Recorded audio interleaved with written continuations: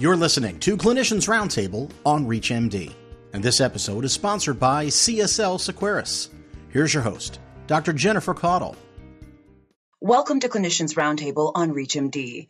I'm your host, Dr. Jennifer Caudle, and joining me to highlight the under-recognized benefits of influenza vaccination for older adults is Dr. Carolyn Bridges, Director of Adult Immunizations at immunize.org.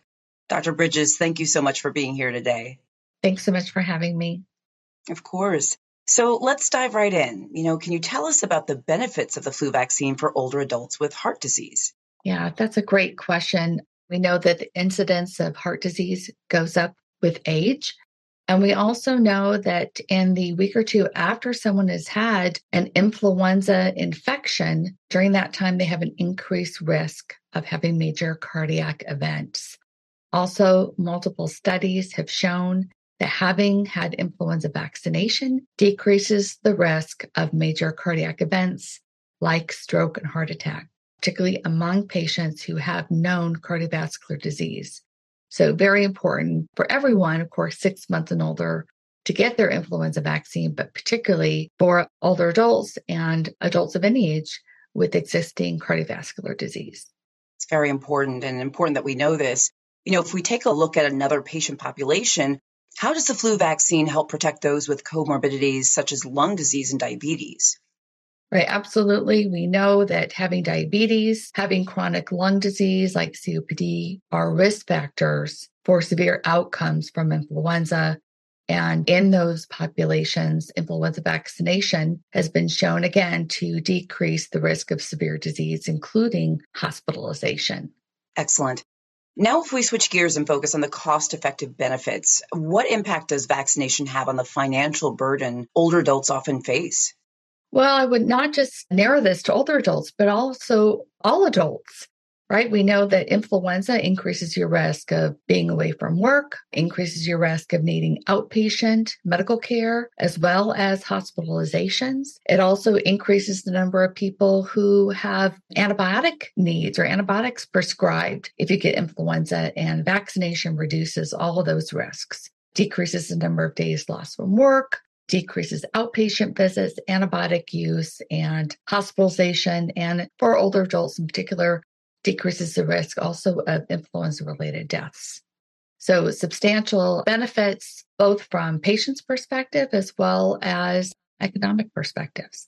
Excellent. And as a quick follow-up to that, how do flu vaccines help decrease the financial burden on the healthcare system? Well, certainly by decreasing lost work days, healthcare workers being out of work, sick, that's a significant benefit of flu vaccination in the workplace. And of course, then decreasing those significant costs for hospitalization and death. In multiple studies, influenza vaccinations have been shown to be very cost effective. So, Dr. Bridges, given everything we've discussed, what communication strategies can we use to help educate patients on these under-recognized benefits? Yeah, thank you. Great question. First of all, we know that the provider's recommendation for influenza vaccine, as well as other vaccines, it's really key. Patients rely on the good advice of their trusted medical providers to help them make important decisions like vaccine decisions. So taking the opportunity to make sure and remind patients in person when they're seen, as well as through other means like through email or text reminders, those really can help to improve vaccination rates. For patients who might be more vaccine hesitant, remember that sometimes it takes more than one conversation with the patient. We want to make sure and listen with empathy, answer all of their questions as well as we can, and give them multiple opportunities to get vaccinated if at the first visit, maybe they are not yet receptive to getting influenza vaccination. Also, patients really appreciate tailored messages. Why me? What are the benefits specifically based on my age, my living situation, my health conditions?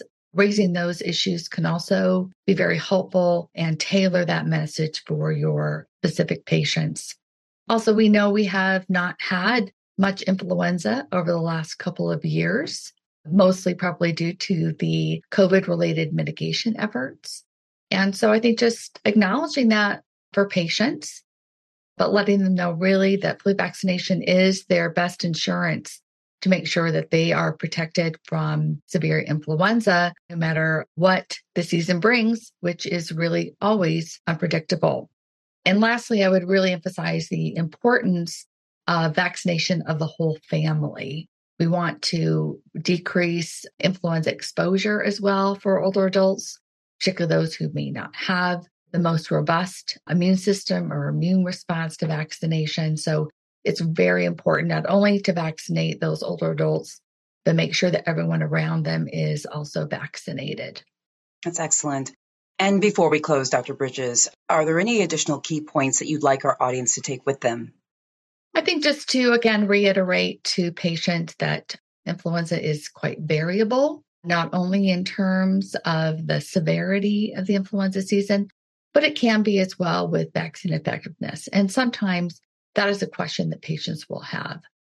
Regardless, the vaccine provides substantial benefit, even in years often where we don't have as high of effectiveness as we would like to see. But it is very important to continue to get vaccinated. And also, I would continue to emphasize the safety of influenza vaccination for patients.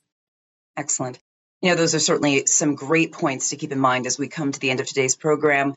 And with that, I'd really like to thank my guest, Dr. Carolyn Bridges, for joining me to share some surprising ways and important ways older adults can benefit from the flu vaccine. Dr. Bridges, it was great having you on the program. Thanks so much for having me. This episode of Clinicians Roundtable was sponsored by CSL Seqirus.